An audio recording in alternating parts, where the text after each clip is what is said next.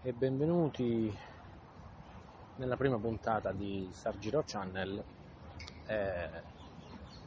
In questo canale praticamente vorrei parlare dei miei viaggi, delle mie camminate, dei miei trekking, e oggi è un giorno molto molto importante in quanto al momento sono a Roma, sono arrivato circa un'ora fa e niente, sono qui perché fra qualche ora, per la precisione alle 4 meno 10, alle 15:50, ho un aereo per Lisbona. E sempre se qualcuno prima o poi dovesse ascoltare questo canale, magari si chiederà: cosa ci fai a Lisbona? Perché vai a Lisbona? Niente, ho deciso così di punto in bianco di intraprendere il cammino portoghese per Santiago. Ho scoperto il cammino di Santiago circa un anno e mezzo fa. Era un momento un po' particolare della mia vita in cui praticamente sono tornato single, sono stato fidanzato 7 anni con una persona, eravamo quasi arrivati al matrimonio e poi così all'improvviso tutto è finito e sono stato costretto a prendere la decisione di lasciarla, in quanto lei non avrebbe mai scelto, non avrebbe mai deciso, però mi stava facendo del male e quindi ho deciso di lasciarla. Però insomma non è facile lasciare qualcuno che ami. Allora ero in un periodo un po' particolare di malinconia, tristezza, forse non sono né il primo né l'ultimo che si lascia con la ragazza, per carità, no? Non voglio dire questo, però chi di voi ci è passato, insomma, penso possa capire lo stato d'animo. Però io non sono una persona che si arrende tanto facilmente, sono di natura solitamente molto positiva, quindi non ho voluto lasciarmi andare e cercavo qualcosa. A un certo punto ho iniziato a sentire l'impulso di camminare. Mi è sempre piaciuto camminare, però non avevo mai neanche lontanamente pensato di farlo seriamente, come un hobby, di fare del trekking, del hiking. Sì, mi è capitato di viaggiare anche per lavoro, soprattutto per lavoro, negli anni precedenti, e quindi ho camminato tanto. Mi piace vedere, mi piace ammirare l'arte, anche se tecnicamente non ne capisco nulla, però quando una cosa è bella, punto. Che sia arte artificiale, chiamiamola così, o che sia naturale. Ovviamente quella naturale mi lascia molto più di stucco che di quella dell'uomo, perché la natura è un artista e mi piace girare soprattutto per paesaggi naturalistici soprattutto. Oltretutto ho sempre sognato di fare campeggio, ma non ne ho mai avuto, senza mai averne la possibilità, e niente. Un anno e mezzo fa, appunto, mentre cercavo qualcosa, non sapevo ancora cosa, ero in macchina e tornando da lavoro senti parlare in radio del Cammino di Santiago. Una signora che insomma aveva più o meno, adesso ora non ricordo precisamente di cosa si parlasse nello specifico, di come fosse uscito il discorso, ma comunque da quanto ho capito era qualcosa di molto simile a quello che stavo passando io. E niente, questa signora disse nell'intervista che stava passando un periodaccio A un certo punto sentii parlare del Cammino di Santiago e tornò cambiata, almeno dal punto di vista psicologico si sentiva più libera, più felice, più serena. Io non avevo mai sentito parlare sinceramente di questa cosa e giustamente quando tu senti parlare di una cosa che sembra anche solo vagamente interessante, la prima cosa che fai è vai su Google e cerchi Cammino di Santiago in questo caso, e praticamente mi si è aperto un mondo e niente, ho deciso, mi sono informato, mi sono documentato e in quell'istante lì ho deciso di partire.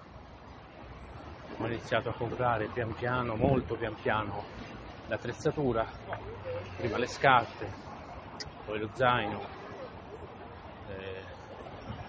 poi anche qualche attrezzatura, una piccola action cam.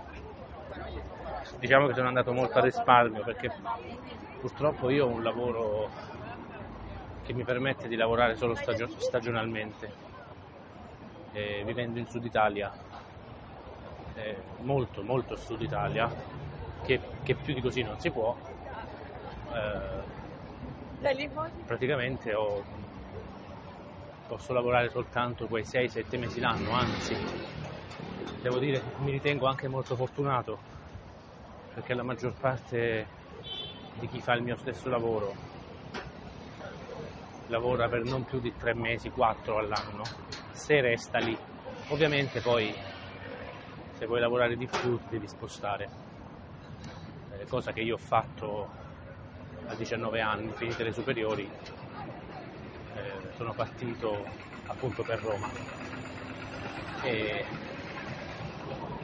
era praticamente da allora che non venivo qui, sono passati 12 anni, poi ho girato anche altri posti, sono stato a Firenze, a Rimini, in Francia per un breve periodo, insomma ho fatto un po' di esperienze in giro finché però non mi sono reso conto che casa mia è a casa mia, dove sono cresciuto. E niente, praticamente ho deciso di intraprendere questo viaggio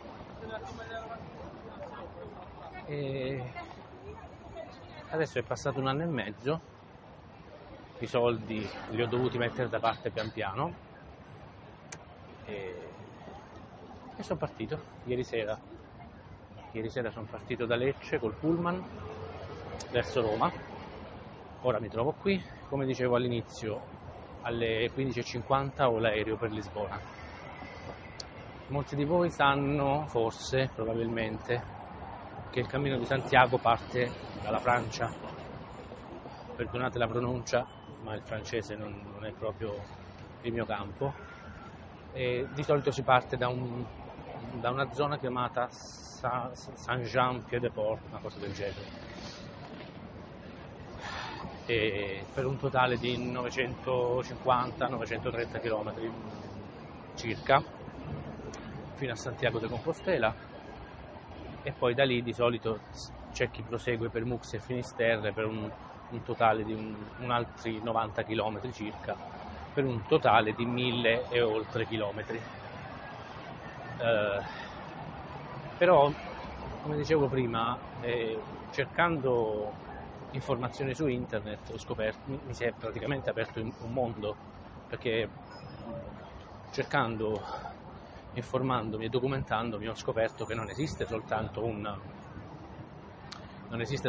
percorso, quello da Saint-Jean, vabbè, mi avete capito, ma ne esistono diversi. Esiste il Cammino del Nord, il primitivo, l'inglese, il portoghese e altri, ora non ricordo i nomi. Ognuno ha una sua distanza, una sua lunghezza, tipo il cammino inglese sono circa 120 km e mi pare che parte da un paese chiamato Ferrol in Spagna. spero di non aver sbagliato la pronuncia anche in questo caso, e avrei voluto fare quello lì effettivamente, perché comunque non avevo mai camminato per così tanti chilometri consecutivi.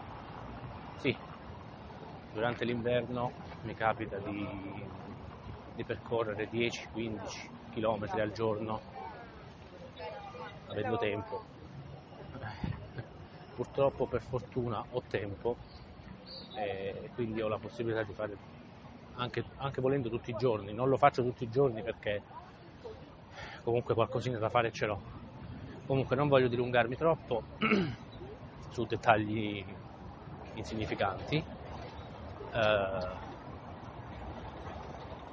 e quindi dicevo, volevo fare il cammino inglese inizialmente, poi però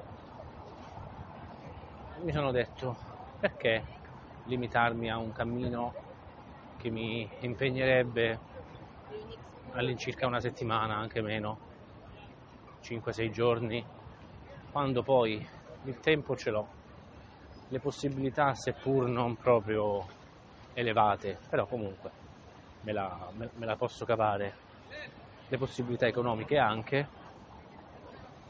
e l'avventura mi piace, e quindi mi sono detto, perché limitarmi a 100-120 km quando posso farne un po' di più.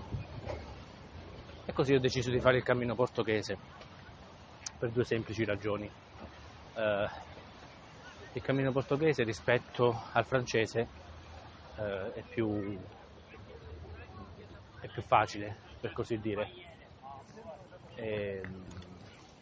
in quanto il cammino francese parte dai Pirenei, quindi se non sei abituato a camminare per così tanti chilometri, iniziare direttamente con un'inclinazione non indifferente, direttamente in un modo un po' più difficile, anche se a sentire chi lo ha già fatto effettivamente poi probabilmente è molto più semplice di quello che sembra, mentre il cammino portoghese è quasi completamente in pianura, ha soltanto delle piccole salite di 400, 500, massimo 900 metri, e sono molto poche, comunque per l'80% del suo percorso è in pianura. Ovviamente ci sono dei pro e dei contro, sia in un caso che nell'altro. A sentire chi lo ha fatto, il cammino francese è più pieno di natura, di paesaggi naturalistici, è più entusiasmante dal punto di vista ambientale, insomma. Mentre il cammino portoghese, per un buon 50%, si fa in paese. Ci sono sì anche, per carità, paesaggi rurali, boschi, campagne, eccetera eccetera, però per la maggiore per una buona parte si fa in paese. Comunque sono paesini, a vedere anche le foto, i video, sono paesini anche carini da vedere, quindi non proprio malvagi, per così dire. Quindi niente, non essendo allenato ho deciso per quello lì, per il portoghese. Quindi adesso mi trovo a Roma, sto facendo una passeggiata appunto perché nell'attesa dell'aereo non ho voglia di stare chiuso in aeroporto per ore annoiandomi a morte. Good morning. Quindi, Italiano. quindi niente, ho deciso, ho perso il filo. Quindi cosa stavo dicendo? Ah sì, esatto. Niente, praticamente adesso mi sto dirigendo verso la stazione Termini e sulle spalle, se mi sentite con l'affanno, è perché sulle spalle ho uno zaino di 9 kg che dovrò portarmi per tutti i chilometri del cammino portoghese.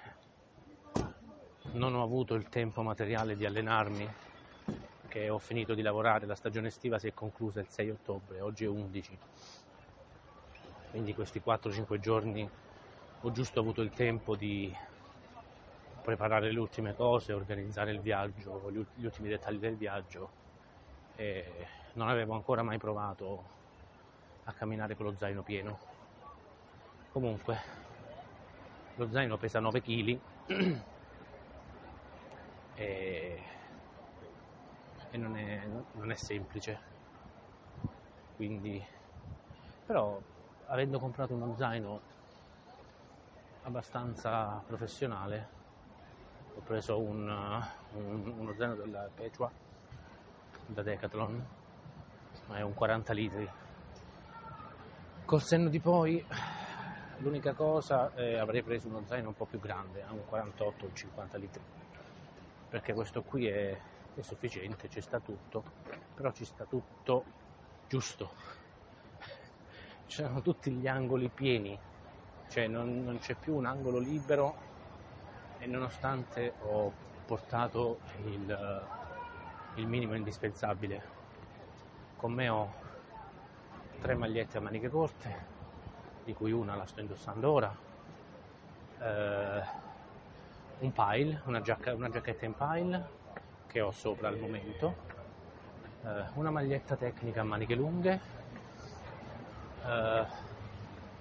un pantalone in tuta, sicuramente lo userò più che altro per la notte, per dormire, o comunque quando arriverò nelle varie tappe per passeggiare, per andare un po' in giro a visitare i vari paesi.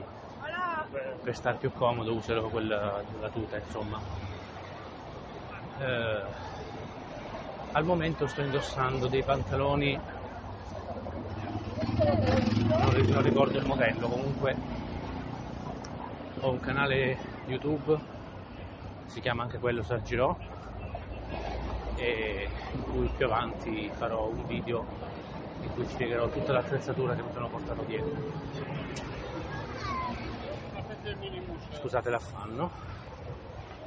E inoltre, sempre con me ho un po' di attrezzatura, un tablet per montare e caricare eventualmente video durante il tragitto,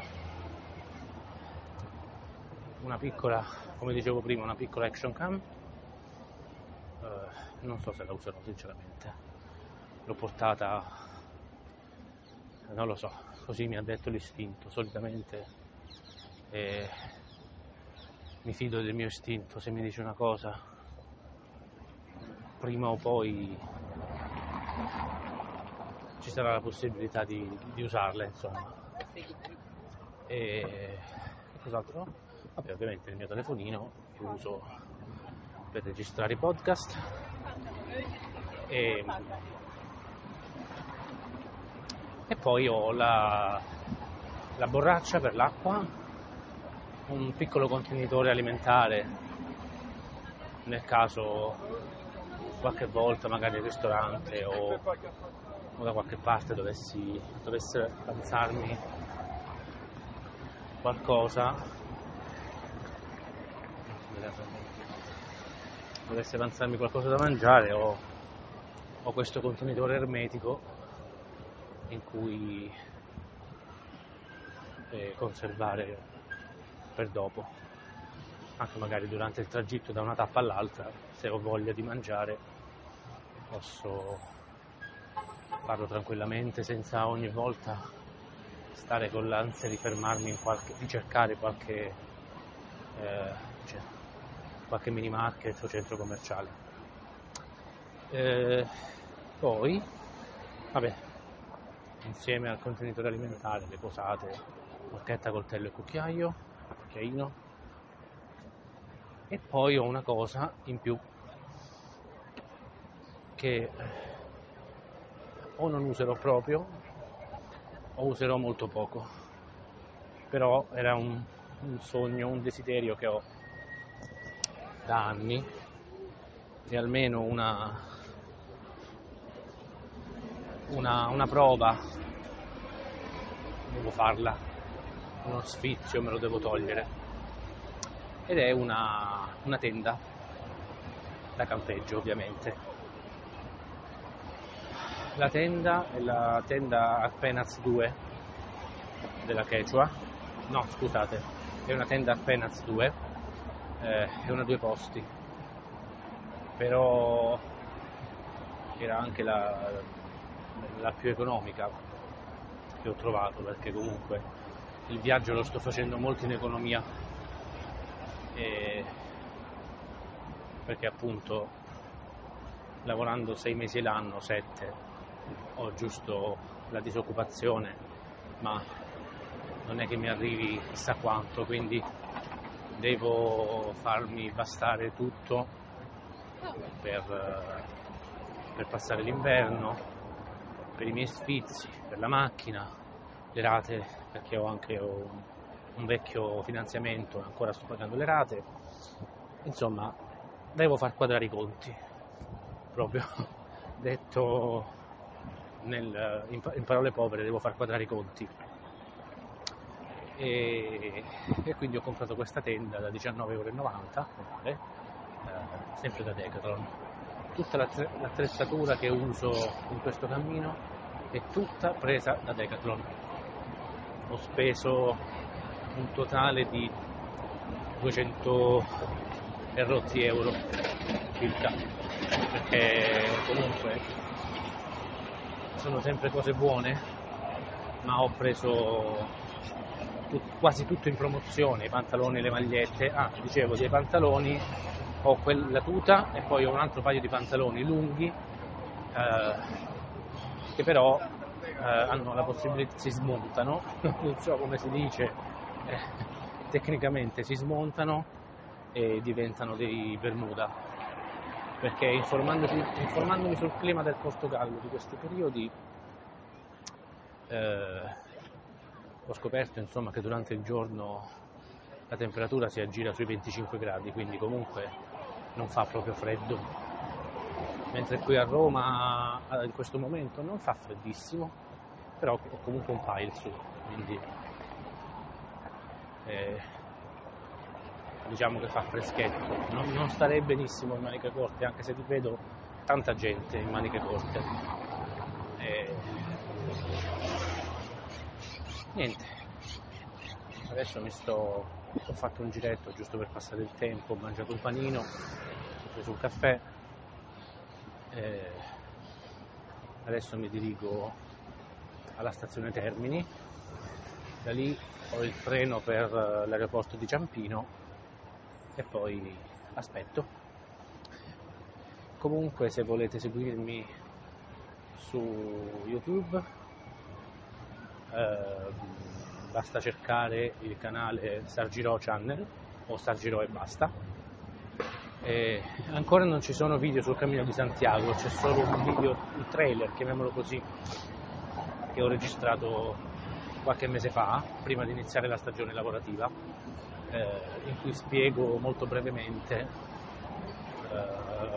perché ho deciso di intraprendere questa avventura. Però ci sono altri video di trekking, di percorsi molto brevi fatti nelle mie zone della Puglia.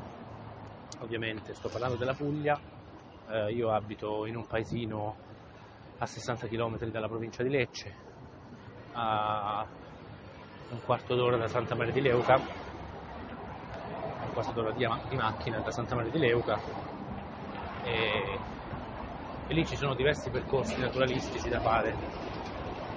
Purtroppo vivo in un paese, in una zona, non intendo l'Italia, intendo proprio le mie zone, in cui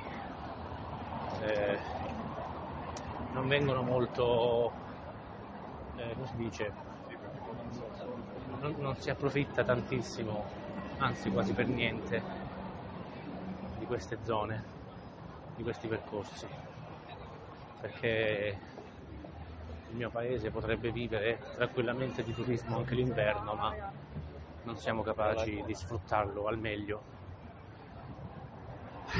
E quindi ci sono alcune associazioni, alcuni ragazzi e ragazze che cercano di occuparsi in qualche modo di pubblicizzare questi cammini, questi percorsi di trekking tra le campagne, e io cerco di fare qualcosa nel mio piccolo, perché io lavoro nel settore turistico a livello di ristorazione, io sono un cuoco, però ho lavorato anche ho avuto anche una mia attività, ho avuto 2 attività negli ultimi 8 anni, che una è ancora aperta, l'altra invece l'ho chiusa per motivi burocratici. Purtroppo in Italia non sempre il gioco vale la candela, però in quel periodo in cui ho avuto soprattutto questa attività che poi ho chiuso, in quel periodo lì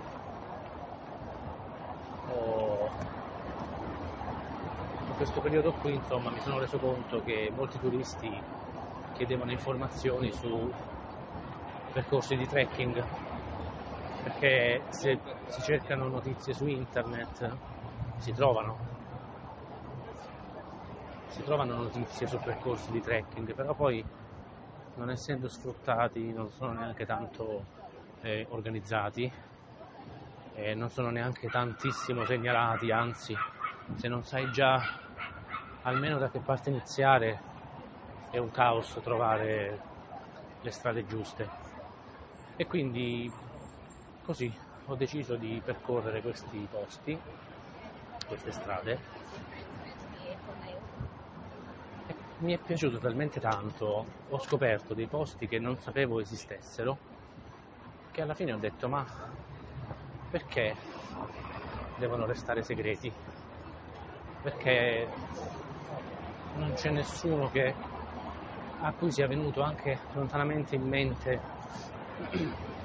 di pubblicizzarli? Esistono al giorno d'oggi centinaia, se non addirittura migliaia di canali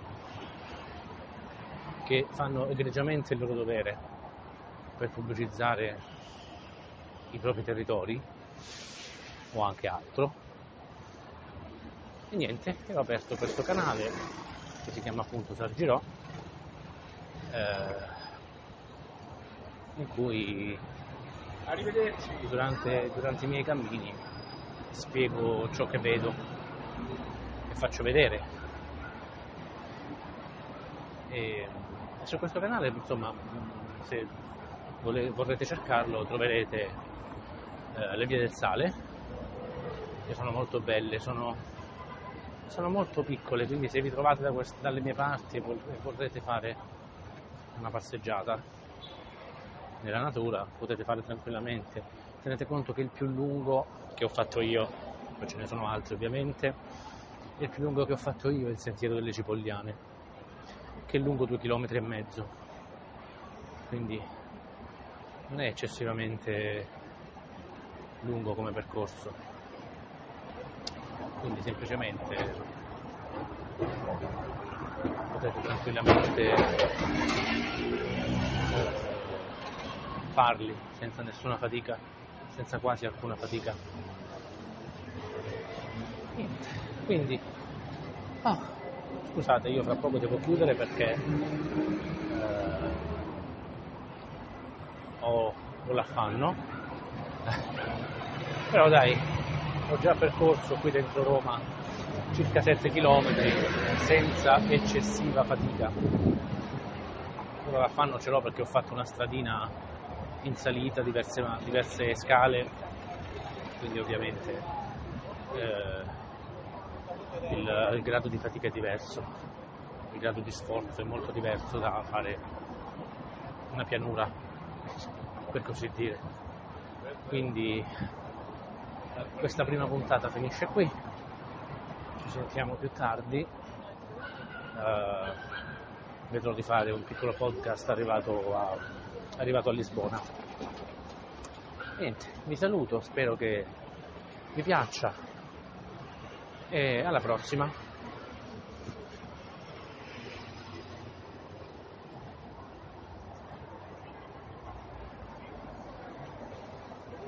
sta pensando.